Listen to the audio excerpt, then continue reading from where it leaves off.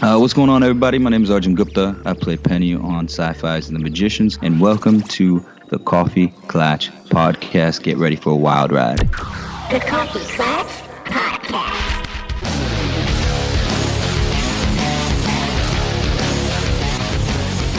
Welcome to the Coffee Klatch Crew, The Magicians episode review. I'm Jason Pistorino. I'm Christina Lomangino. And tonight we bring magic back into our lives with the Season 5 premiere, Do Something Crazy. Written by Henry Alonso Myers and directed by Chris Fisher, IMDb is currently giving this a 6.8, though we are early to the game in recording this week, so a lot of our numbers might change along the way. First, we are so happy to be back with The Magicians. To all you Klatchers who are returning, welcome back. To everybody just joining us for this season, if you haven't taken a look, you can go back to our library. We have a Break Bills 101 covering all of Season 1 in one episode. Yes, we were being overly ambitious, but Seasons 2 through 4 have full episode coverage for the whole season.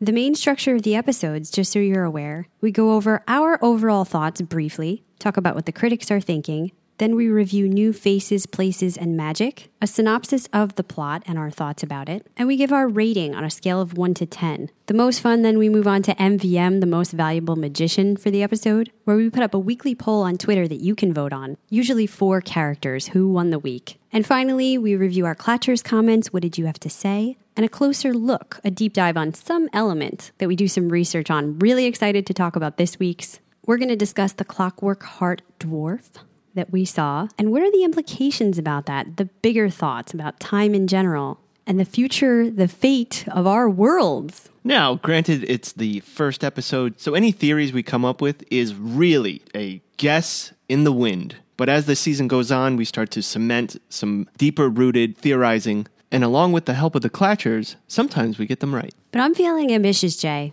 I'm not afraid to put it all out there. Be the penny. Before we get into Season 5, let's briefly talk about where we left off from last season. And I mean brief. We're not going to do a recap, but we closed out Season 4 finale with some pressing questions. It's important to say from this point out, there will be spoilers from all previous Magician seasons and this Season 5 premiere, because it was quite an intense Season 4 finale. It left us with a lot of emotions and a lot of questions for where would they go from there. Some of the big ones. Are Fen and Josh still alive? Who is the Dark King ruling in Fillory? What's next for the library? What's next for the Hedge Witches? Are the old gods even paying attention? And what's going to be going on with our crew after the enormous loss that they suffered? So at this point, one question has been answered.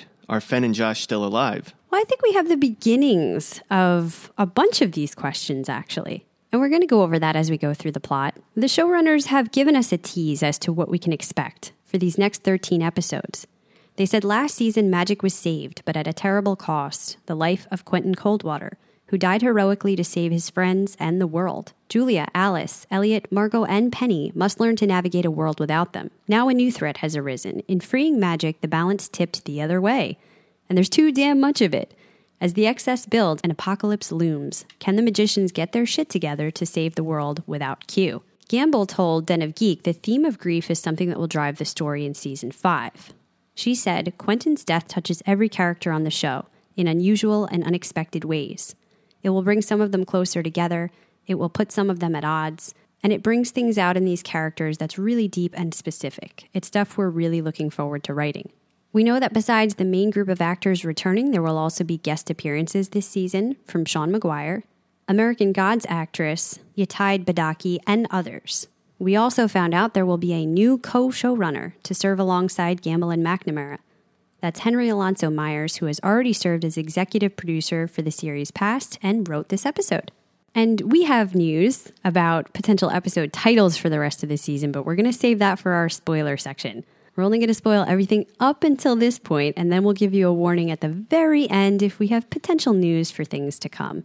Jumping into the Season 5 premiere, I want to say right off the bat that I'm struck with the fact we have spent most seasons lamenting a lack of magic, an inability to do things with magic we want to. This is the first time we have a surplus of magic. It's going in the other direction. But with what we've learned in this show from Episode 1, Season 1, in this world, magic isn't all Disney. Magic here has ramifications. Magic here is dark. There's a cause and reaction when it comes to spells here. So the thought of too much of this magic is very dangerous. It causes as many problems as it solves, and we already have these surges we see glimpses of that are definitely going to get worse, right, as time goes on. This show also tends to open up this way, where we have a bunch of different story threads that don't quite seem to fit together, but of course they will at some point. We have Julia's story of trying to honor Q in some way with her magic, Elliot's deferred grief, Margot's time quest, Penny receiving strange signals, Katie advocating for the hedge witches, and Alice's connections to the library, as well as that bomb drop by the end that we'll talk about. I can't help but noticing the showrunners talked a lot how this season will be about dealing with the loss of Quentin and how everyone is processing their grief differently. Now, this is nothing new. If you've listened to us for Mr. Robot, you will be familiar when we dissect the psychology of our characters. We spoke in the last Robot final series about the 5 stages of grief and how we felt we were witnessing it in the characters over there. I'm sure it's easy to see, but it's worth mentioning that that's definitely happening here. In fact, there's kind of clear-cut people in certain stages. Right now, we get Elliot in denial or refusing to let those emotions in and really manage them. Margot's getting frustrated with him for it, trying to numb it out through alcohol, medication. She's not even sure what he's using. In stage number 2, you have Margot dealing with anger. And that's very fitting for her. Stage number 3, bargaining. You do see Alice going through some of that, but she's bouncing back and forth. I really think it's more of Julia that's dealing with the bargaining for the majority here, because she's asking all of these questions. He left me this gift. I thought my magic was gone, and while it's horrible and I don't want to go through this grief, I don't want to waste it either. I need to find something important to do with it. Can I have a quest? Can I choose that? Can I be the hero? Will that make a difference? She's really struggling with a lot of the existential philosophizing. You definitely have Alice dealing with depression in the beginning of the episode in a rough way. I mean, she can't get out of bed. She has no motivation for anything. She's wearing Quentin's clothes. And her desperation drives her to some dark places by the end. Yeah, her mom is no help. That advice, this mom is not the best. Do something crazy. But then you have characters like Katie and Penny who are moving more towards acceptance. Yes, this was a loss for them, but they've kind of processed it and they're adjusting to the changes from Quentin's death, from this excess of magic, everything else that's going on. And they're trying to help with the new structure of things. So how is this all going to weave together by the end? We're not sure. We have some theories about how a few of these plots could intersect in the near distant future. I personally was really happy at the thought of getting more magic for once, but I was a little bit surprised that we didn't see more of that in this season premiere. I thought that we'd get a lot of great visuals akin to when Penny takes Julia to see the meteor shower. Well, now that magic is back, people can do things like this. Let's witness some of the amazing stuff. There's not as much of that going on, at least yet. Of course, there's always the magic of Fillory, and I look forward to any time we get to spend there. I really like the idea of what they're doing with Penny's storyline and him having to try to figure out how to teach these students. I wish we'd gotten to see a little bit more of that, and hopefully we will.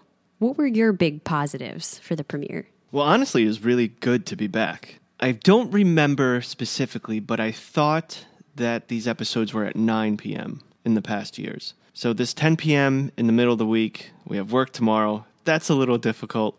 Wish we could turn back time on that one. But being with our quote-unquote friends, our magical buddies, being in our world where we can escape from reality for a little bit was so exciting for me. And this first episode is true to form for the magicians. We are introduced to several different threads that at first seem disconnected. Our heroes are going on different routes. But we've learned that in the end, these different threads will come together for the bigger story. We have a good setup of what kind of quests we are expecting from our heroes. And they've given a few clever ways to catch the viewers up on what's happening since we left. We have Elliot and Margot together for the first time in, I think, a whole season, pretty much. Oh, it's been a while because of the monster situation last time.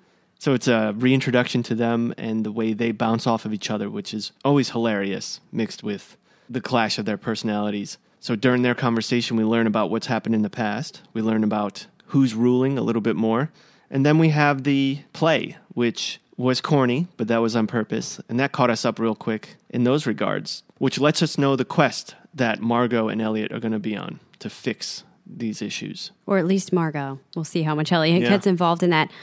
I'm going to have to disagree with you slightly on that last point. I think that was maybe my biggest negative for the episode, was there was a lot of exposition and heavy lifting through tell, not show. That's true. There was a lot of opening to each character in each segment. For instance, with Elliot and Margot sitting around having a drink. Well, let's remind you of where we left off, the fact that you were stuck with a monster all of last season. We haven't really seen each other. Now we've been trying to break into Castle Whitespire for a week. It's not going so well. We're really missing Q. It's really just laying it out there. It felt a little laborious going through each one of our characters doing that and a check-in on where we'd left off, how they're dealing with their grief. I think I would have preferred to just jump into the action a bit more, much like Penny getting this position as a professor now, or Alice being called to the library and stealing a book, and you find it out as you move through in a more organic way. I know that sometimes The Magicians has used that tactic, but I guess it felt like it had more production. For instance, when Quentin finds the story about the Tale of the Seven Keys, and he's reading it out of a book, or we get a short animation in the background to show us. And it doesn't just feel like somebody is talking to me about it. And there were some areas that maybe feel like they're not falling into place quite as naturally. The stuff that's going on with Julia in general and Julia and Penny's relationship. Whereas Margot is picking up right where she left off last time. And I do like the scene of her seeing Josh and that emotional resonance that it just sparks back up in me, everything that happened with them last season, and I really feel for them. But there is certainly a lot to dig into. Before we get to our plot, let's talk new faces, places, and magic that we saw. For faces, we got to view the Dark King. We heard a little bit about him at the end of last season. He's been ruler of Fillory for the last 300 years. Yes, I'm not sure we got to view him, though. We didn't see him. Well, we saw A depiction of him in cosplay. Yeah.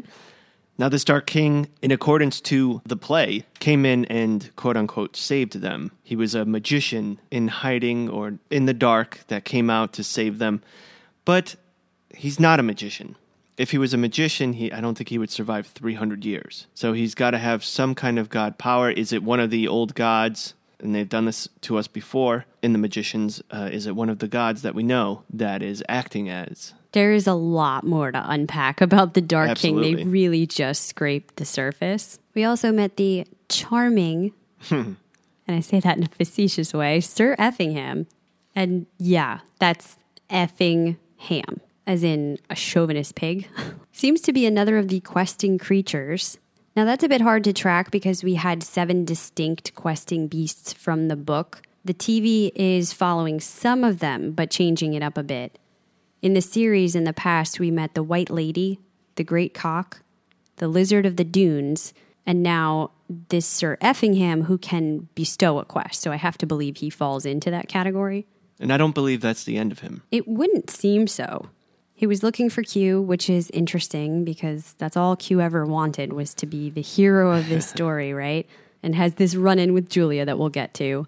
In Fillory, we met the Clockwork Heart Dwarf, and I'm not sure if he had a name. I didn't catch it, but he runs the Clockwork Heart at the center of Fillory. And finally, there's talk of the Takers that we don't have background on that invaded Fillory, and the Dark King supposedly had to save them from these people. So I have a theory. It's very thin, because obviously we know nothing. But just thinking about the world we're in right now, we see that Brakebills is overrun by students because of the overflow of magic. What I'm assuming is magicians or people that would have just tiny bits of magic where no one would really pick up on it, including themselves, now have an abundance of it. So they are, quote-unquote, magicians. They're good enough at this point to go to this school. I'm imagining, and keeping in mind that we're in present time on Earth, and what we're seeing is a play about what happened 300 years ago, which would be the same time frame as in Earth. Mm-hmm. So this is just a guess, but maybe during this great unshackling, maybe Fillory becomes overrun by humans who still don't know what they're doing. Trying to discover the magical world of Fillory. And don't have a good knowledge of how to use the magic. And we see they're pretty bratty millennials. And they have self-important issues. Maybe the invaders are just the humans. We also know that Fillory is perhaps a bit resentful for this rule that Ember and Umber put into place that we see in the depiction of the play. It has to be children of Earth that rule.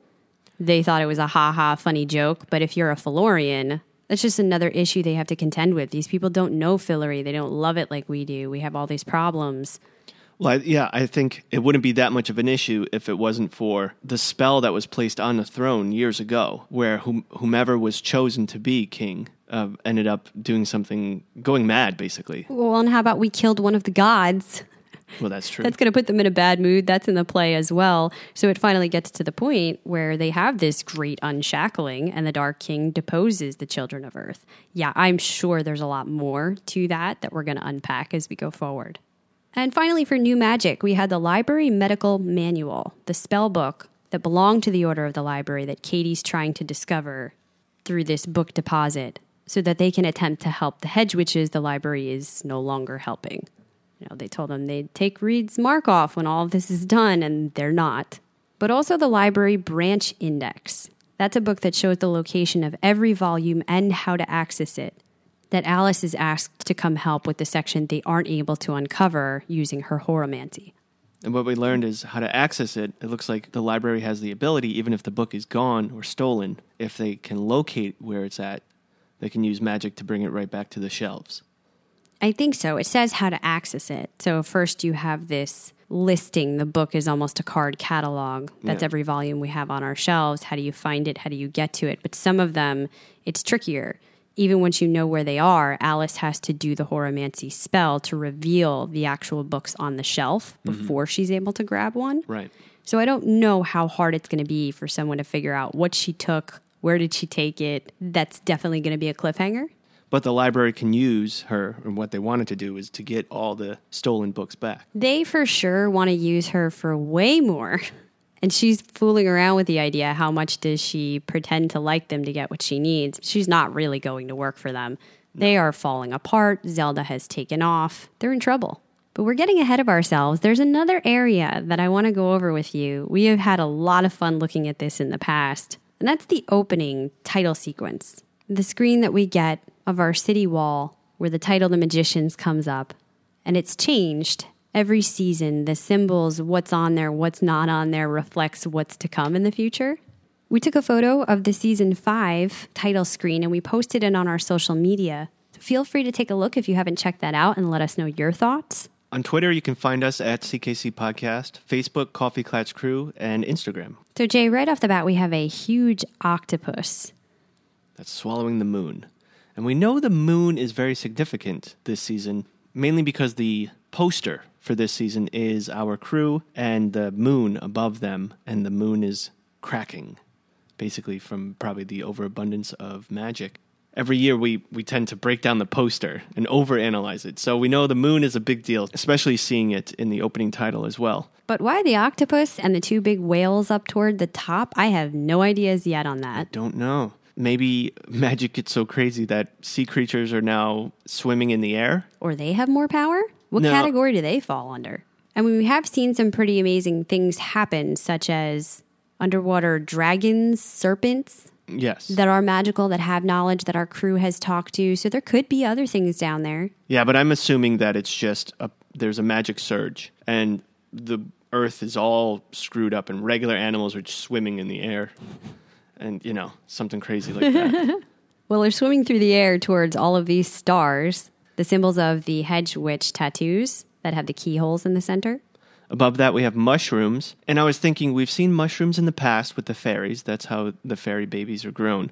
But we, in this episode, learned that the heart dwarf is so busy that his only means of food are these magic mushrooms that make him trip a little bit. That aren't that great. He's upset there's no ham sandwich. We still have what looks like the 2 ice axes. I was surprised because that felt a plot we wrapped up last season, but I don't know what else that could be. Well, I think it's going to be up to Margot to save Fen and Josh.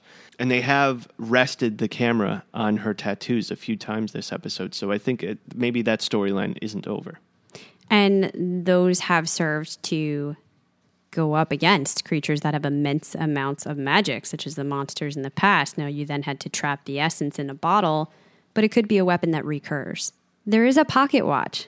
that we'll come back to in our Yes. closer look, surrounded by a couple of bees. And down lower, another insect that seems to be some kind of cockroach or beetle. No thoughts on that yet either. And finally, in the bottom right, there is the Order of the Netherlands, Poster that was there last season. the library sign when it was all neat and clean. Now it's askew. Got holes in it. Things aren't going well. It's pretty chaotic overall, the image.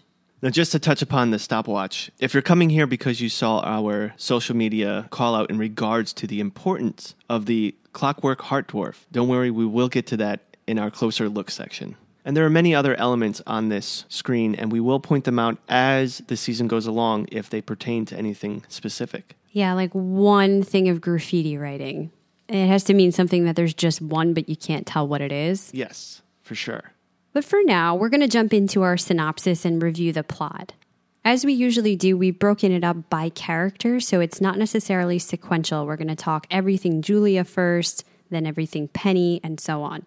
As we said, it's been a month since the end of the last season, and we open up with Julia debating over a dress for her date with Penny when he arrives to pick her up, giving her his jacket so she'll be prepared for the weather. He takes her to a place where they're able to watch a magical meteor shower, courtesy of his friend Seth, who's regained the ability. He tells her there's a lot of ways to use magic to make the world a better place. Unfortunately, they're interrupted when the meteors start exploding, a byproduct of the magic surges they've been getting. No one knows what's causing them, and they're getting worse. So right away, we're seeing a different kind of Penny. This one looks a lot more chill, a lot more relaxed. He's not, and we've discussed this, Penny 40 had a darkness in him, a pain in him. This Penny 23 doesn't. In the romantic sense and how he is in the relationship with Julia, absolutely, he's far different. But when it comes time for him to teach his class later, there's much more shades of Penny 40. That's true. Reminding you that they are essentially the same people. They've just lived different lives after a point in time. We also see what's happening in the dynamic of the relationship because Julia quickly becomes frustrated with Penny, telling him she only has magic because she lost Quentin, so she needs to figure out a worthwhile cause to use it for, such as fixing the surges. And Penny reassures her this is going to take time, everything, processing the grief of the loss, figuring out what to do with the magic.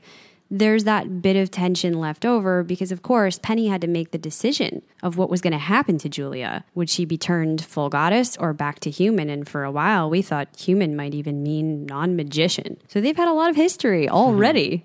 Here's a fun fact that probably a lot of the Clatchers know, but Stella Maeve, who plays Julia, during the time of production, was pregnant.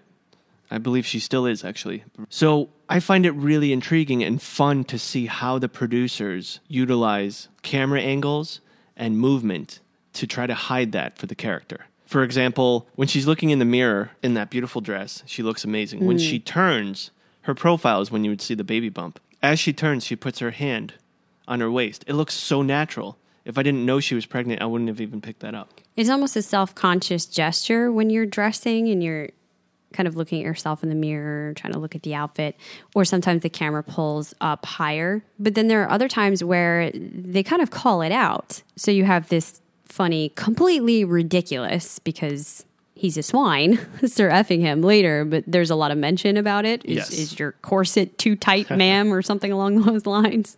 And so we'll see her dressed in a lot of different dark colors, and I don't know how long the filming was, but maybe as she gets bigger, we just see shoulders up. I don't know, but it's fun to watch.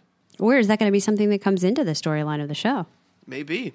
Well, there's more going on with Julia. She goes to see Alice, trying to recruit her help for a seance to contact Q. She's really missing him and thinking there's so many things I'd like to talk to my friend about if only I could. You know, what if we could? Actually, talking to the dead is wild magic. It's way too dangerous. Well, then what should I do? Because I don't know, and the person I want to ask is Q. I miss him every day, too. I honestly don't know how to move on without him. But we have to, right? Right? You know there. Alice isn't sure about this. It actually does cement Julia's thoughts, though. You're right, we do need to move forward. So she offers Alice the book she found, World in the Walls. Q's copy with his notes in the margin, and she gives it to Alice so that she can feel close to him. That was a really sweet and sincere gesture, how difficult this treasure, clearly, that she's been holding on to feel close to Quentin, but she knows that Alice needs it even more right now.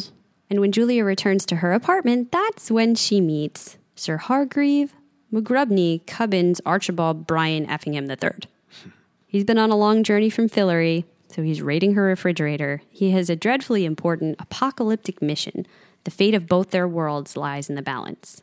Julia rightfully guesses he's there to bestow a quest, but not for her.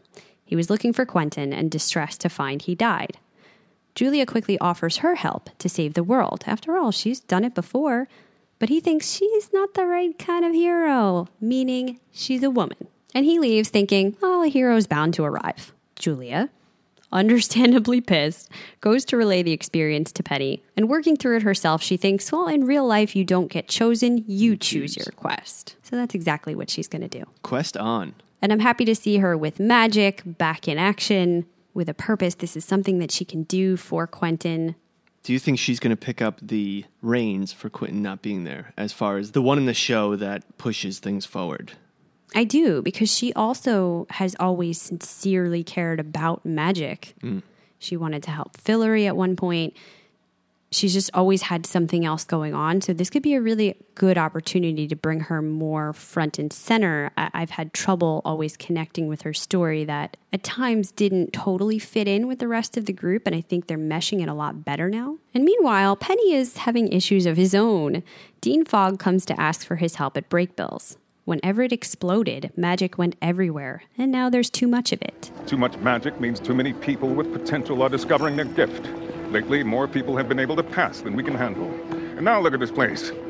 Might as well be a goddamn state school. Overcrowded. Discipline problems. Did you know someone stole the school's supply of living clay? No. Of course, thanks to the surges, a few of them have blown themselves up. Which isn't very good for morale, but yes, it helps with the goddamn over-enrollment. With the rise in students has come a simultaneous rise in some of the rarer disciplines, like yours.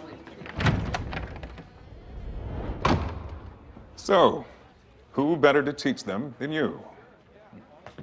Whoa, I'm no professor. Penny, you're the only Brakebills educated traveler currently alive on this planet, which makes you far more qualified to teach them than anyone else I have, including me. Yeah, but what if one of them gets killed because of me? Excellent point. This indemnifies you against any claims, legal or magical, that your students might make. That doesn't actually solve my problem. Penny, I can assure you that without your instruction, one of them will absolutely get killed. He has him sign a waiver and get started. Penny has to stop signing things. Oh my goodness, 23 is making the same mistakes. Hopefully this one's not for life. These binding employment contracts. Yeah, Fogg is saying later it's just the risk of getting sued. But I don't know, it feels pretty heavy. He's signed to be a full-on teacher. No, I think it's great for him. Me too, and I think this storyline as it progresses could be utilized as a growth for our Penny. And maybe the students have certain gifts that we haven't seen yet that can help him. I'm intrigued. Who did it make you think of? Where in the world is Mayakovsky? Oh, yes. We don't know.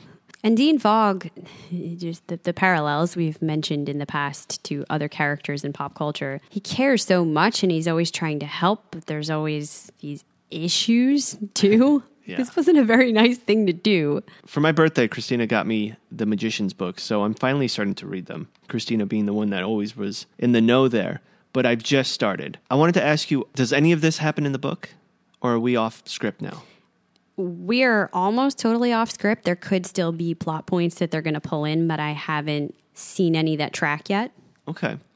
I mean, the loss of Quentin clearly never happened in the book, so there's going to be so much that they were already shifting, pulling things here and there from time frames. I've talked about this in the past, and I'm remiss to talk about it in the future because I have brought up things that happened in the books but said they happened in different time frames, or this was pulled from book 3 to book 1. It happened, but it was different there. It's so mixed and matched that I don't even think it's a good baseline anymore except for the essence, the heart of it. Speaking of essence and the heart, with the little that I've read, the heart of Dean Fogg is completely different. In regards to, again, where I'm at, the book Dean Fogg seems a little darker than our Dean Fogg. seems to maybe care a little less. He's a little harder. How about that? I'll say harder. But at the same time, I always complain that Dean Fogg he's there to help, but never really there to help. And it looks like he's got his hands full now. Yeah, He's again, dealing with that his essence sobriety. is the same. Yeah, okay. But I think we're actually getting much more of him in the TV show, so they've been able to That's expand upon that, and I think Rick Worthy brings something fresh to it that I love. Absolutely. I do wish we'd seen a little more of Penny teaching. I mean, we got this first class, Introductory Psychic Translocation, where he essentially just blatantly tells the students being a traveler is a curse, and they should just get tattoos and be done with it. Anti-traveling tattoos, and leaves. The students kind of sit there blank-faced, look at him. Even when he returns, they don't engage much or talk that much until they go on this trip. It felt a little rough. For me, I liked it because Penny doesn't want to do it. He doesn't want to be there. It seems almost impossible and very arduous to catch these students up on the dangers in being a traveler, especially considering his class. These kids don't look like they're too concerned about dangers. They seem pretty, they look like little pricks. Well, that's right what I now. mean. Well, there wasn't much to them either, though. There just wasn't a lot happening. And I can see what Penny is dealing with. That's always going to be Penny, caught up in his own stuff, not able to see past that until he comes back. And I like that. I mean, he has this talk with Dean Fogg, who's sober now, by the way. Yep. Tells him the truth about this employment contract and must return. It does seem, though, that he returns with a new attitude. I'm going to show you both sides of this. I've told you about the dangers, why you have to be careful. But I want you to see the good side, too. And that is something that he can bring to them. How does he do that? He takes them to a place that's not on any map. He tells them when you master your powers, you can go any place in any world. Even there, before they see the beautiful sky with a planet they'd never seen and a huge moon, they're like, so you sent us to the woods?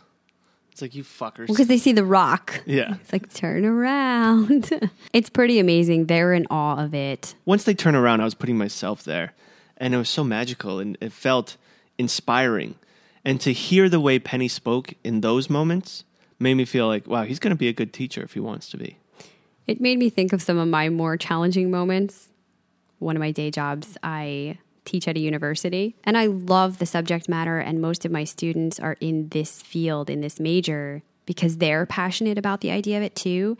And yet, early on, it can be kind of difficult to figure out, how do you intrigue them enough? How do you make this material seem interesting so they get the full gravity of where this is going to go someday? Mm-hmm. It's not just words in a textbook. And you have to be creative about how you stimulate that interest sometimes. When it works, you feel so thrilled. Yeah. Like you're making a difference. So I could definitely empathize with his moment where he's just sitting back on the rock watching them see this incredible place. She teaches at Hogwarts, but she teaches theory, and that's the issue. They don't want to hear about theory. I'm a McGonagall, except then I transform into a cat. See, that's what I mean. How do you hook them? This is also the moment when one of the students goes to speak privately with Penny, saying she hasn't been hearing voices, but rather a signal. Penny, perhaps foolishly, I'm yelling from the get-go, what are you doing? You're so cautious about everything and aware of the dangers, yet he quickly takes down his wards so that he can psychically connect with her and figure out what's been happening. And as soon as he does, an energy overwhelms him. He's unable to put the wards back up. He loses control of himself and is traveling, momentarily disappearing. And when he comes back, the student didn't even really realize what had happened. This scene was exciting, and this is what makes me believe that we're in for it this season. I'm really curious as to where he went, as well as what this signal is that's calling out to the unprotected travelers. Which has got to be stronger because of these surges in magic. Absolutely. Is it a signal from, it could be one of those that this is a bad signal, or is it a signal from Fen? Just like when one of the break Just bill too students intense? was stuck in Fillory trying to communicate to a traveler, come help me. Yeah. Or is it Jane Chatwin? Through someone through a different time frame. That's what I was thinking. So maybe Penny went to a different time? Or different... I could definitely see that being part of the equation, and that's how his story links into Fillory. And we've got to find a way to go back in time without destroying both worlds, because I do think whatever they're pondering about messing with time is what's creating this apocalyptic scenario for both Earth and Fillory that Sir Effingham warns us about. It's going down, whatever it is.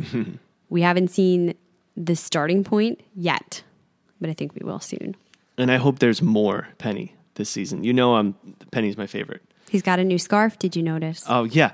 I want to ask, if we get Arjun on, I want to ask him, like, so is it like every season your scarf gets longer? And brighter. And brighter. How long is your scarf this year? I'm a scarf person. I have a new one every day, so I always take notice. What was really fun to watch is if you follow Arjun on any of his social media, he put up a clip today of the behind the scenes of filming that scene where he puts the ward down, starts getting the signal, and tries to desperately put the ward back up. Terrifying. His acting was amazing. And it was so cool to see when they say action, you can see that Arjun is getting in the mindset. And it sounds like maybe there was noise of workers. So he says something to the director. The director says, okay, guys, can you stop working just for a minute? Just for a minute. Okay, action. And then he goes into it. It's pretty cool just to see, how the magic happens. And Arjun does capture this intense panic when you realize you just did something. Quick, how do I undo it? And he's trying to put the wards back up. The fear, the pain. There's so many things happening in a span of 5 seconds before he's taken away. I'm glad he got back, though. Yeah, I mean, it seemed like 2 seconds and nothing happened to us, but we know the way traveling works. There could be way more to it. For now, let's move on to a shorter storyline as far as the time we got in this episode. But again, I'm sure we'll find ways it intersects later. Katie has been receiving requests for help from hedge witches, trying to remove Reed's marks. These are the marks that the library placed upon people so they would not be able to cast magic, told them they were going to remove them later. Of course, now they're falling apart. They're not helping all of them. This all happened last season. Right. And this season, the magicians who are desperate to get their magic back are trying to do it on their own. So, for instance, they're doing spells to try to blast the mark out. And this one guy, his friend accidentally blew off his arm. Oops. So Katie reattaches it. Afterwards, Pete talks about the problems he thinks this signals in a greater sense for the library. And Katie believes, well, magic's back. We can just do it ourselves. So they go to seek help from Gavin. Gavin! He says the Netherlands Library Medical Manual should have the ritual they need. Even though he used to work for them, he has no allegiance to them now. He'll tell them where to find it for enough money. But he won't get it for him. Never trust Gavin. What they need to do is access a former library book deposit that hasn't been robbed yet. Apparently they're all getting ransacked, and it's really hard to get to this one without being decapitated. Don't know what that means. Well, there's wards to protect them. That's frightening. Well, if you think about it, if a lot of people have magic now that they don't understand but they're excited for, well, how are you going to learn? You got to steal some books. Yeah. Or you got to get books. And if you can't get them, you got to steal them. And that's what's happening. I got to be honest with you. If I tomorrow wake up and I finally have magic, but no one's willing to teach me how to do it, I'm going to find a way to learn. Well, for sure. And we've had this debate in the past in the show. Should people in general, the public, be able to access that knowledge? The library holding very tight to it. And there's no structure to even decide which way they're going with that right now. Well, last season we had too much structure. This season we have not enough. Mm-hmm. We always need some structure in life. Not to the point where it's choking you of your freedom, but you need some structure. It is really frustrating, though, to watch that aspect of it last season when it's so tightly controlled and you just want to break out of it. I think there's going to be some scary, dangerous, but also really interesting avenues they could pursue with magic going the other way, with being too much of it and running rampant. They're laying some good groundwork and some good seeds here. It's just very early in the game. Well, the end of this here is that Katie and Pete go to the location and the building is gone, the library book deposit. She thinks someone might have stolen it, though Pete imagines getting through the level 5 wards would take extreme magical skill. So what kind of a person was able to move this whole building? That's something that will unfold as the season goes along. Is it a big bad? Or is it someone that is trying to help as well? Is it Zelda? Is it Zelda? Oh, she's there you go. Kind of fallen off right now. Yeah, I find it hard to believe that Zelda just left. Mm-hmm. The passion she had for the library, how devoted she was. She wouldn't just say, oh, it's too much, and go. Maybe she needed to do something that we're not aware of yet. Maybe she's trying to gather back some of these books and help a little bit, even though she thinks she's not fit to rule. Where's Harriet? I forget. We might get yelled at. No. Okay. She was lost in the mirror world, and we thought we would see answers to that at the end of last season with what happened with Quentin, but we never did. Maybe that's what Zelda's doing right now. We're going to have to go back there, and I don't think that means any hope for bringing Quentin back. The showrunners were very firm about that being the end of him, but I do think we'll see into the mirror world. Maybe that's where we could get some of these answers, because we were left on some cliffhangers about the monsters that were thrown into the seam, which we now realize is the mirror world. That's a pocket world created in between universes. So I think that's got more to mine. There's 2 other big storylines left to review. The first is in Fillory, where Margot and Elliot are drinking and falling into despair, thinking of their former kingship and missing Quentin. They tried getting into Whitespire for a week, but the new king has high security, and everyone's terrified of him. Well, the good news is, something we've always complained about, Fillory's security always seemed to lack. The guards always seemed there, but not really there. And we see firsthand the guards actually act like guards this time. So again, Fillory has gone to the opposite extreme. They even sent a bunny warning Penny 23 not to travel here because there's also this time shift thing going on, and they can't leave until they figure out what does that mean. They could go back to Earth at a whole nother time, get stuck there. This could be very scary. While debating their next move, a group of partiers in costume march by on their way to the castle for a celebration of the Great Unshackling. They're able to follow along. Can't be that easy, can it? They say. But they enter the castle and they see a play about Fillory's history. We mentioned Ember and Umber create the world, ruled by children of Earth. It's a parody. Everyone is taken to the extreme. They talk about there was Elliot, who was drunk all the time, Margot, who was angry all the time, Josh, the Fresh Prince. Alice, who died, sort of. But no matter who was in charge, Fillory remained shackled to them. When the takers came, the borderlands became overrun. People fled for their lives. No one knew where they came from, but they were everywhere. The people asked for help from Josh and King Fen, but the rulers didn't do anything, which I think that's a lie as well. No way they didn't do anything. Yeah. And finally, a humble wizard came to save them, the Dark King. He was made ruler and promised to rule over them justly for as long as he should live, which, by the way, is going to be forever because he's immortal. So this is a crazy dictatorship. And he executed Fen and Josh, declaring it the day of the Great Unshackling. This is what we were terrified of. That is, in fact, the truth, that he had them killed. And now Margot is desperately trying to figure out, how do we undo that? So the more I think of it, my hypothesis earlier in this podcast about the takers, I may be way off there, but I was trying to think in regards to the hyperbole used in this play, that maybe they weren't overrunning it and people fleeing everywhere. Well, and maybe this is why Fen and Josh weren't doing anything about it, because they weren't enemy invaders. They were just children of Earth. Right. There could be a whole other side to the story, I'm sure there is, or it could be something legitimately scary, another conqueror we're not aware of. It could be people we considered friends, like the fairies. Who knows? Similar to the fairies, yeah, but I don't think it'll be the fairies. Well, but like they wanted something from Fillory at the time. It seemed like they were conquering invaders we had to rid them of. But this is all we really get for now, and then it shifts focus. Margot runs from the room upset, tells Elliot it's not over yet, and she has an idea. They murdered them. They murdered the shit out of them. Okay, yeah, like 300 years ago, all right?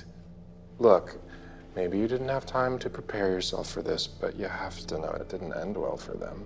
Yeah, well, it's not over yet. We're gonna endgame this shit. When did you have time to go see Endgame? Doesn't matter. All I'm saying is we're gonna time fix this bitch. In the center of Fillory is a clockwork heart built by dwarves. They're the ones who taught Jane Chatwin how to do time magic. Jesus, Helene and Bonham Christ, read the books already, Al. We're gonna dial back the clock 300 years to before all this bullshit. When I was High King, I started excavations to reach it. I wanted to meet the clock dwarf, who takes care of the clockwork heart. Come on. She blasts a hole in the wall and they jump down into this deep pit. Hitting the bottom, they discover a cave-like room where the dwarf works. Very interesting. There's several astrolabes.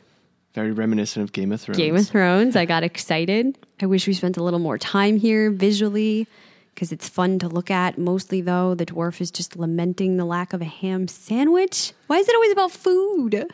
Yeah, the magicians love food. But also, I thought it was funny, ham sandwich. We're talking to a pig who's an asshole. Effing ham. Yeah, so. He is funny, though, this dwarf. Yeah, do you think he's going to be as useless as it seems at this point? No, he is incredibly important. In fact, nothing in Fillory, we find out, runs right if he's not here 24/7 operating this clock. He says if he leaves, there's massive disruptions in the flow of time magic. This is why he's just sitting here eating his cave mushrooms. So it doesn't even look like there's anybody else. What happens if he gets sick, if he does leave for a moment? If something malfunctions with this clock, it seems like it has to work perfectly. And it has malfunctioned. The beating heart of Fillory we didn't know existed. Yeah. It reminds me of when Margot had to talk to the heart of the Muntjac so that they were able to operate the ship. Well, the ship kind of was a sentient being unto itself. Doesn't work out as well here. Margot asked the dwarf for help as Earth and Fillory fell out of sync. Big old surge of magic. Skipped the gears forward. I had to crank down on it before it went too far. Okay. How about you just wind it back 300 years then? I can't. These clock gears aren't made to go backward. I could probably jump you forward 300 years if you want.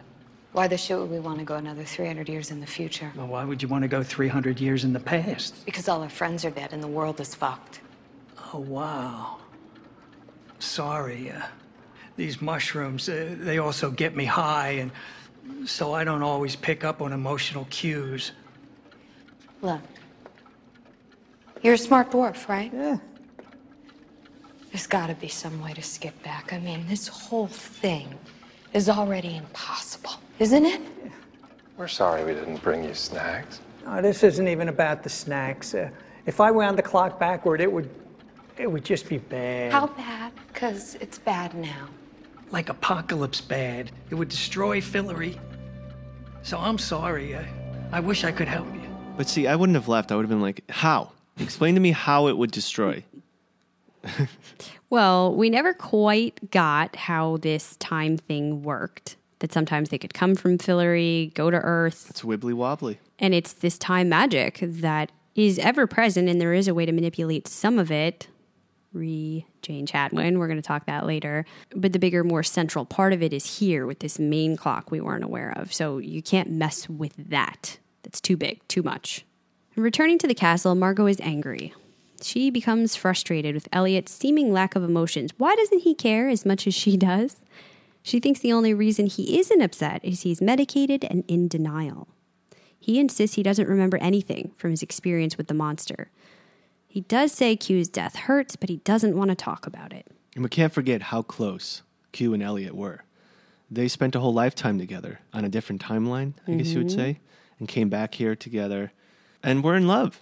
So even Margot doesn't know how much Elliot truly loved Q. Not 100%, but I think she does know this is why she's getting upset with him. You must feel this even on a more intense level than me, and you're not letting yourself. You're not processing it. You're trying to drink it away. You're trying to shove it down. You got to do something with it. And he just can't yet. So she says if he can't be real with her, she needs some time apart. She storms off down the hall and is accosted by a man who knocks her out and puts her in a prison cell. During the scene, I was thinking they're being very nonchalant about being in this castle. You know, I mean, you guys should be a little more concerned. I think they kind of foolishly fell back into this used to be their home. Yeah. You know, and they are off guard for a moment. Not smart. Now alone in the cell, Margot sees a ghostly version of Josh, scared of his impending death and saying how he misses her. I think that stood as a reminder to us, the love that they had for each other, and how much this loss means to her as well. We're not just mourning the loss of Q, although as viewers we know there's a more finality to that, as opposed to Josh and Fen. We will get them back, but how? That's the quest we're on. Yeah, this whole excursion last season affected everyone. And speaking of, let's go to our last character, maybe most impacted at this point. Alice is back at home. Her mother comes to wake her with another letter from the library. She says she's okay with her staying there and letting herself go, sleeping into the afternoon, not doing anything. but she needs her help with something. And in typical fashion, she takes her to show her the multitude of perfect orchids she's produced. The surplus of magic has made them just keep growing, and she needs to pick one for her garden club perennial competition. Desperate to get out of the house, Alice contacts Phyllis. First of all, Stephanie is crazy. And I got a good view of that, of how crazy she was in the graphic novel that Lev Grossman released this summer. The fact that the emergency is flowers, it just plays right into that. That she's cheating, Yes. producing through magic. Against no matches. Desperate to get out of the house, Alice contacts Phyllis from the library, and she insists to her she still isn't accepting a job. But Phyllis reassures her she just needs a phosphoromancer for the afternoon. Taking her to the library, they find it in a state of disrepair. She says everyone's abandoned them. They lost most of their branches. They can't even reach their people in the underworld, which is curious. Zelda is apparently a mess. After Alice refused her help, she said she couldn't be trusted to lead and ran off. Phyllis doesn't know who's running things. She just keeps doing her job. She shows Alice the book she needs help with, The Branch Index. The phosphoromancer who originally put this section together is now dead, so she needs Alice to unlock it. Alice seems to delay a while. We don't quite know what's going on until the woman leaves, and she unlocks the page. She delays while the woman gets drunk. Finding the volume she wants, Alice runs to the stacks, reveals the section of hidden books, and grabs the Book of Quentin and leaves. Oh, Alice. At home, she's really going through it. Her mother comes and shares a cigarette with her. Alice thinks she's judging her as usual, but Stephanie says no one can tell her how to grieve. If she needs to do something crazy to get through it, then she should do something crazy. Kind of seems like good advice. You know, everyone grieves differently. No one can tell you how to grieve. But go ahead, do something crazy.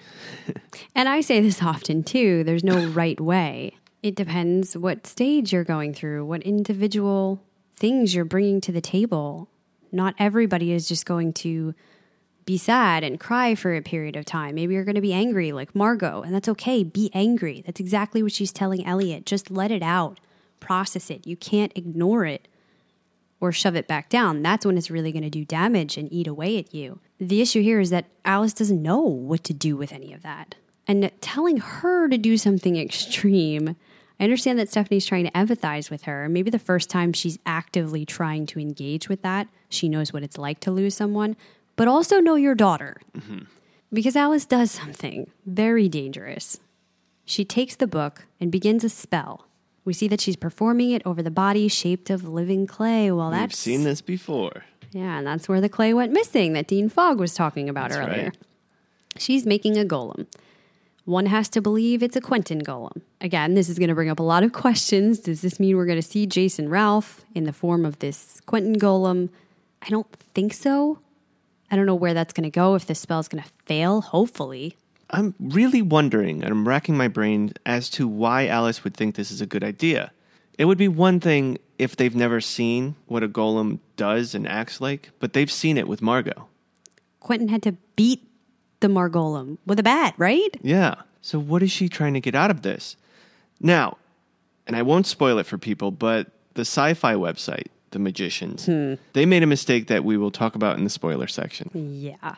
Now, here's the thing. Alice is a very powerful magician. There's a surplus of magic back in the world. She's extremely smart. She has the book she needs.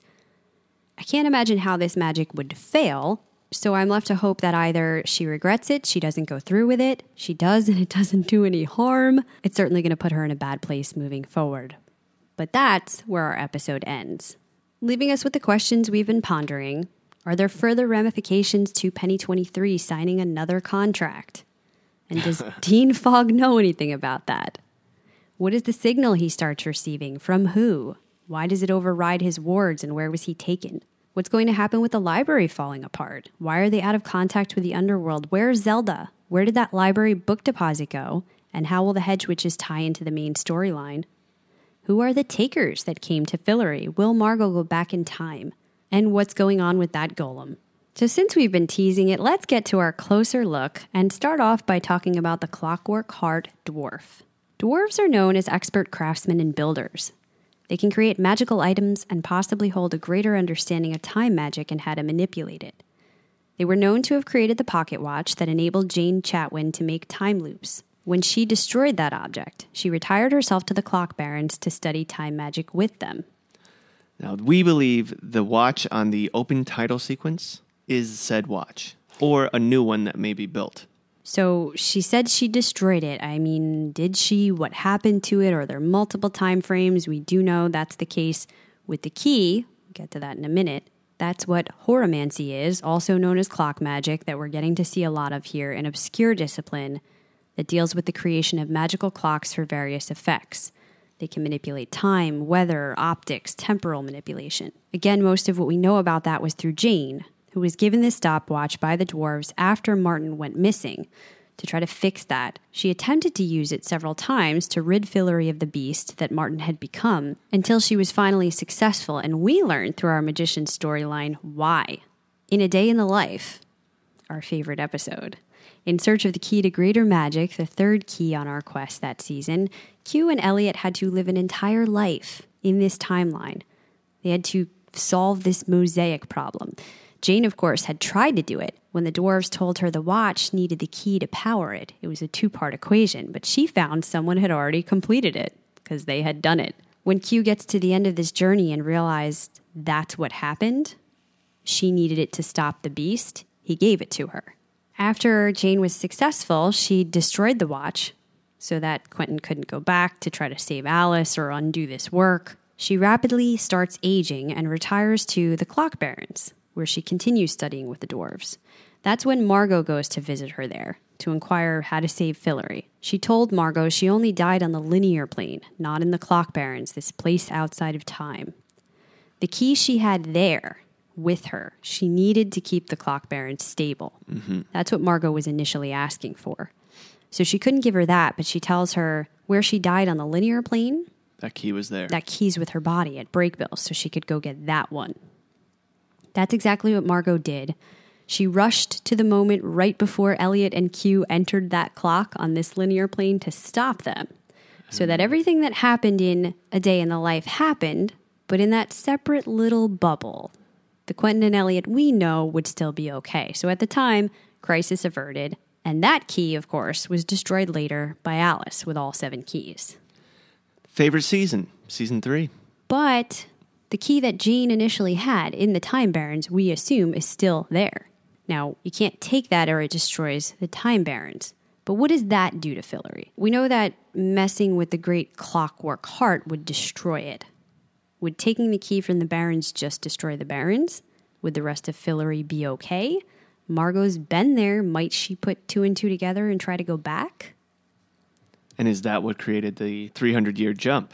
And near apocalypse, right? Like, it still caused a lot of problems. It could be that time effect where you don't know what came first.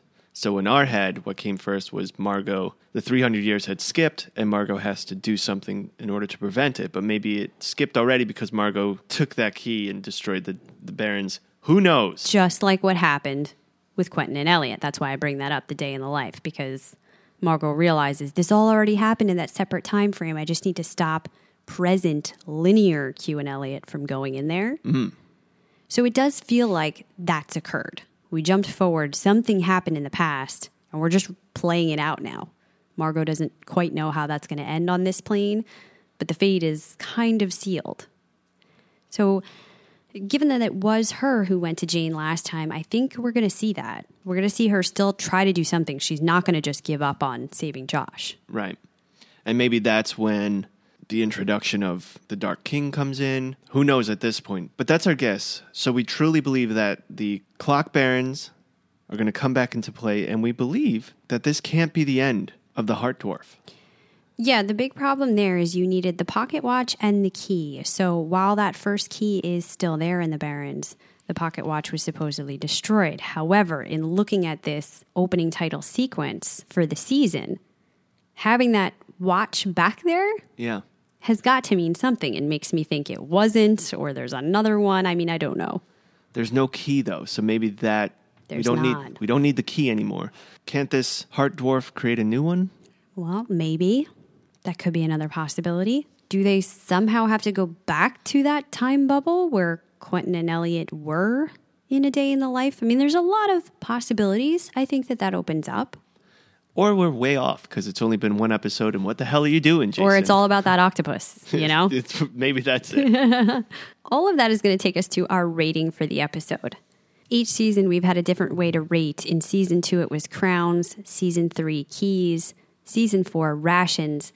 Season 5, I think we need to see a little more. I'm going to call it quests for today, but that might change if a greater theme emerges. Yeah, it was very obvious, Season 3, that it was about keys. Oh, I don't know. We can't say, like, overabundance. Like, we can say rations. Surges? Surges.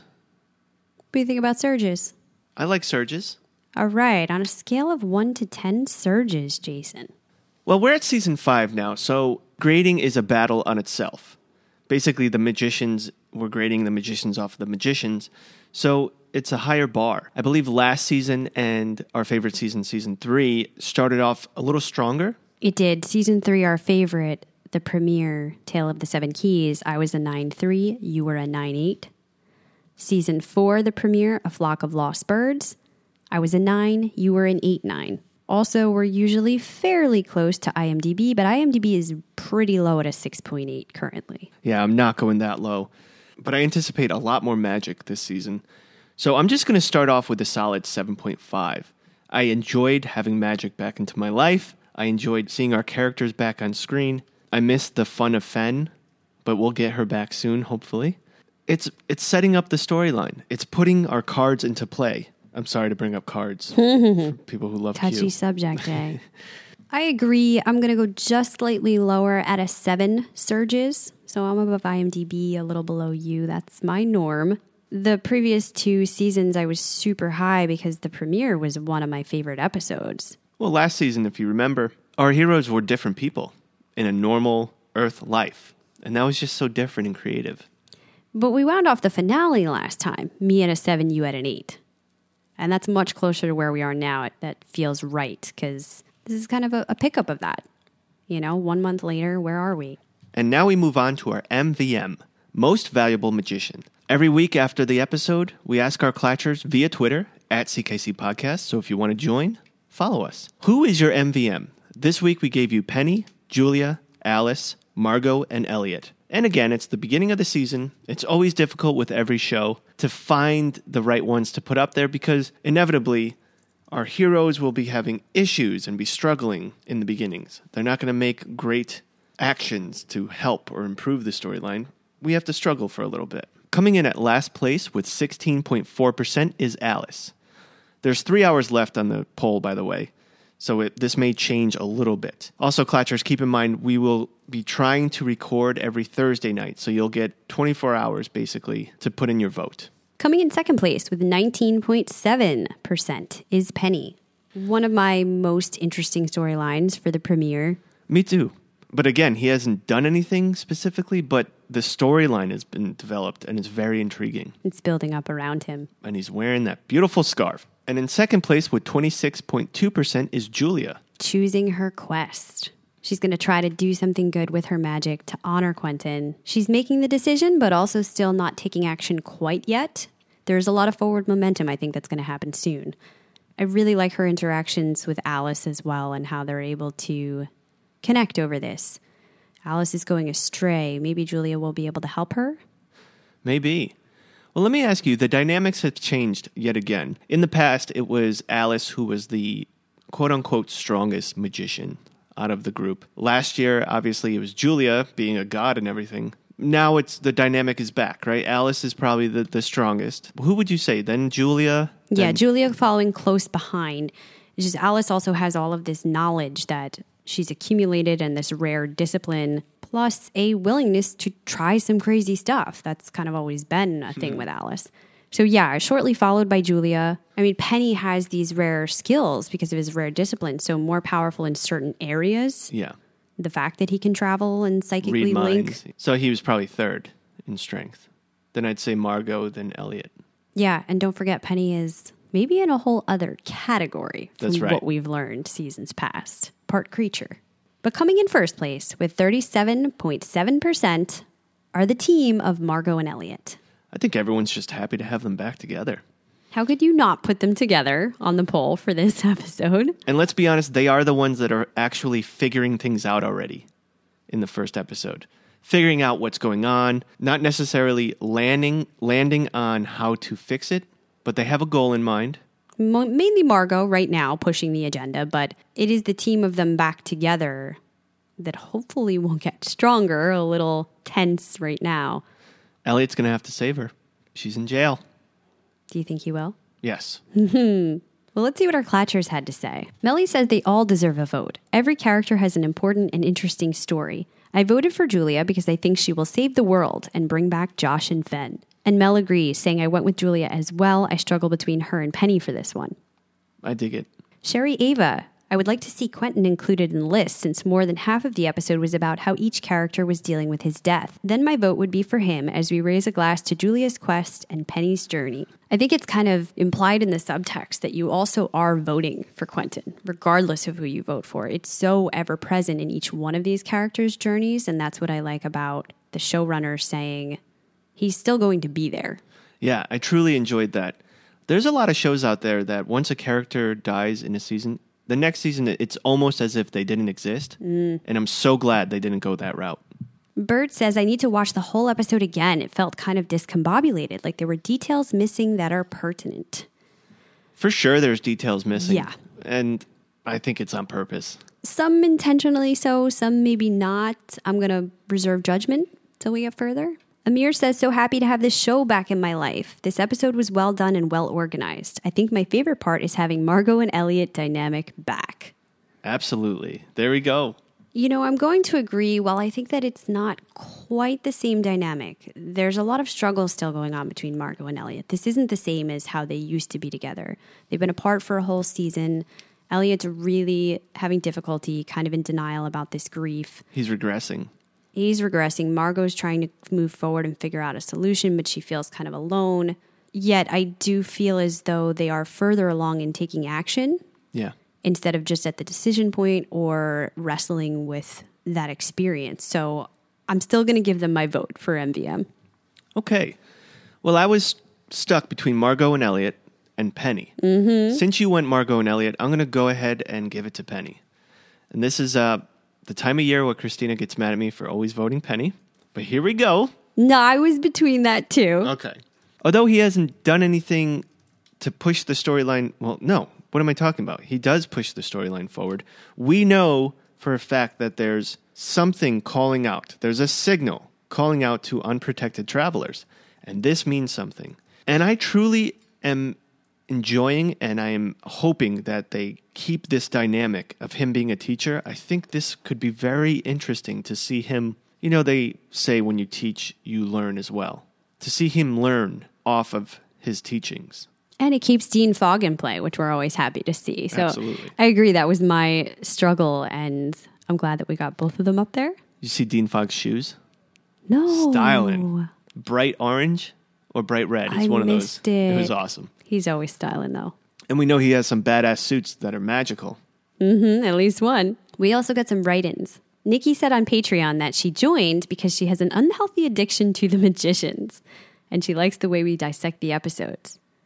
She says, I'm super pumped to start on all the other shows you guys cover, but seriously, oh my God, The Magicians is back. I'm so ready to hear your view on whatever amazingness they will surely bring. Don't forget tissues. There's no way we're getting through losing Q without copious amounts of crying. And Annie O said, I've been enjoying working my way through the past episodes and curious if you might do a show prior to season 5 to discuss loose threads from season 4. If there had been time, we would have really liked to do that, but hopefully we covered that in this opening. Specifically, though, she says, when Elliot is in his happy place and he introduces Memory Quentin to Charlton, he says, Quentin, from that time I convinced him to fight Penny. Was that tidbit necessary? We know Quentin fought Penny in season 1, but not that Elliot convinced him to do so. There was no such scene. So why reveal it now so many seasons later? Maybe a flashback is planned? And again, I think while we're not going to have Jason Ralph still on the show, and I don't want to cling to anything Quentin related, there is stuff to be found in the past that we haven't totally uncovered, and we'll probably learn it through our other characters. I think Elliot's going to have to go on his own journey this season, and it is going to be a deep dive into stuff they went through together, their shared history, what does that mean for the present, and finding his own purpose again. Yeah, I think it would be super impactful if they end up going back in time and there is a scene with Jason Ralph, and it's a mixture of the conversation between each other as far as the storyline goes, but then there's also where it sits there for a little bit and you get that emotional swell, and maybe we get that closure. And I think it would be a great emotional moment for the show. But I'm hoping if that does occur, that it's later on in the season. For it to be episode 2 and 3, not enough time has gone by. They have to hold on to that promise that this is for real. There's real stakes. How does it affect everyone? But yeah, maybe perhaps later in the season. I like that you made the analogy to a relationship, though. Our final email came from Todd, who says, "So here we are back again, after I spent a year on the fence of whether to come back or not. I feel like someone who's still with a spouse that cheated on them. I still feel betrayed. I've not forgiven them. But I also feel too invested to just walk away, like there might be more value left in the relationship. My initial reaction to the season premiere is something feels off or missing. Part of it feels like an organic extension of where we left off last season, particularly with Margot and Elliot and Katie and Pete. But Julia's story feels rather contrived, as though they're scrambling for material for her. Penny's story is pushing it a little too far. Dean Fogg says Penny is the only Brakebills trained traveler, but how much schooling did he actually get there?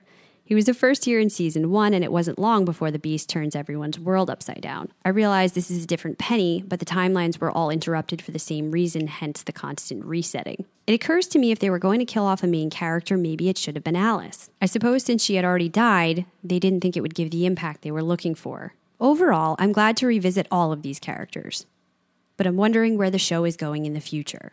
So that's a bunch of things in there. I hear you about feeling so emotional. I went back to our last season finale and we had a million conflicting feelings.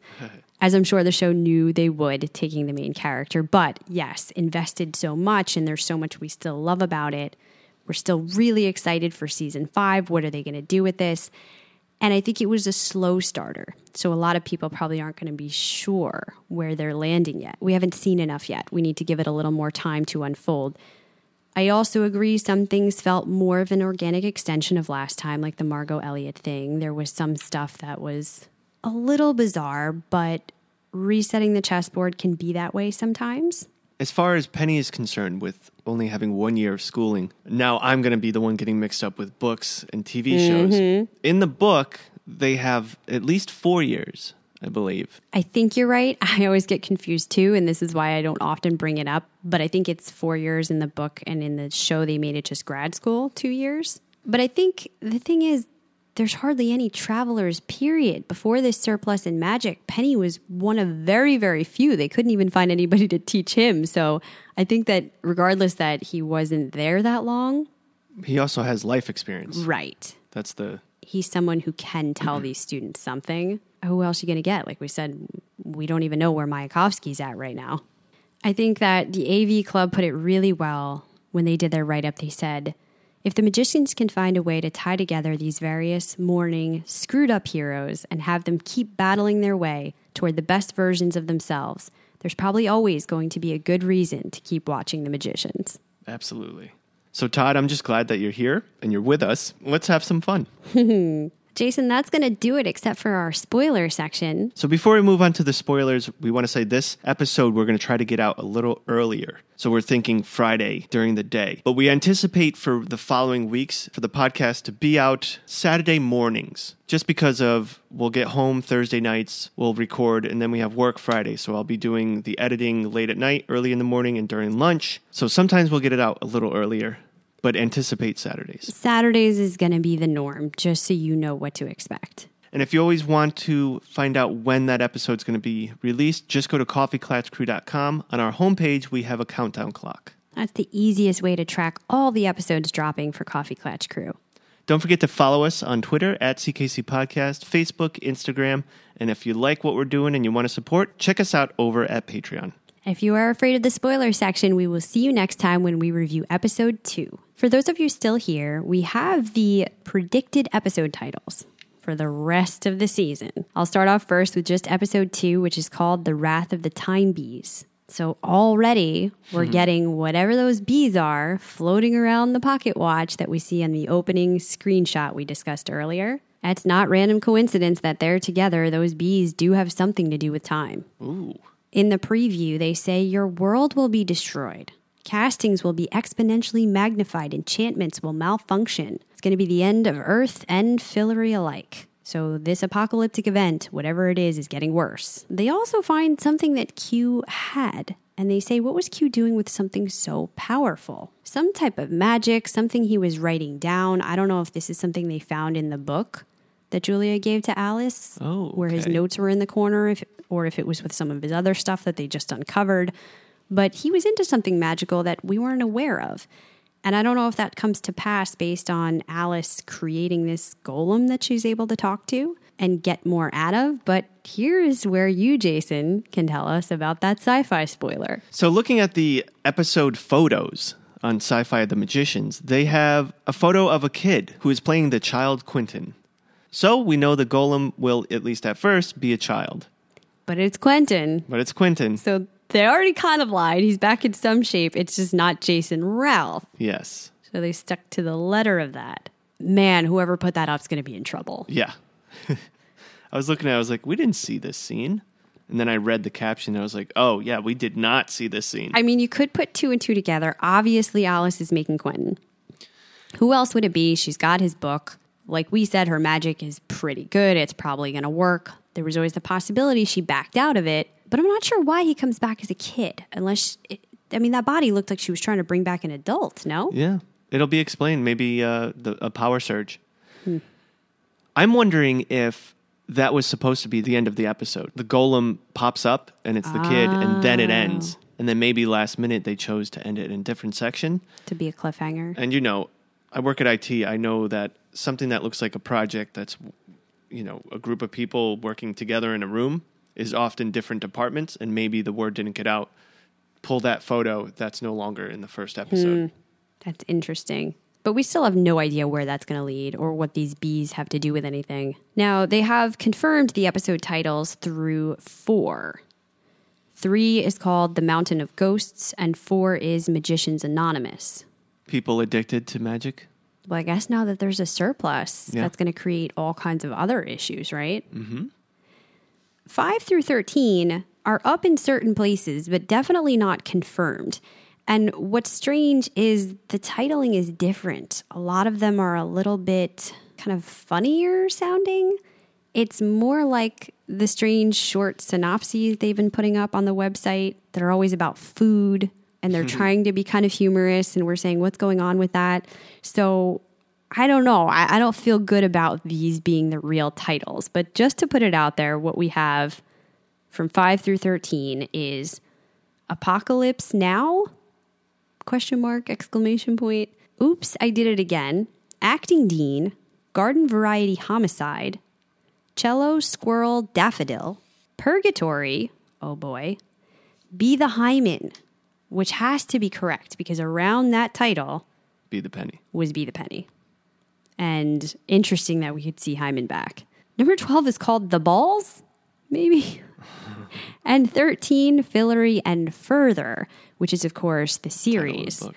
Right, the book series. So I have a feeling that those last couple are right on. Who knows? What's the Apocalypse Now? Maybe that's when Margot makes that jump. Stops it from happening now. Hopefully not now. We don't know where we are in time. Yeah, that would make sense. But anyway, it's a lot of food for thought. We don't normally get even an inkling of our titles. Maybe a couple into the future. To have them all the way through the rest of the season is something we can continue to analyze in our spoiler sections. And absolutely none of that is for sure, guys. It's not like we get authorized information from anywhere. It's just searching around on the internet. It's pure conjecture, much like our wild and crazy theories, but we have a ton of fun with this. So, Clatchers, we look forward to talking to you guys again next episode. If you want to write in, you can write in contact@coffeeclatchcrew.com or Twitter, or you can call us and leave a message at ckc.6606. That's 252-368-6606. And leave a message to be played on the podcast. Till next time, this round's on me. This round is on me.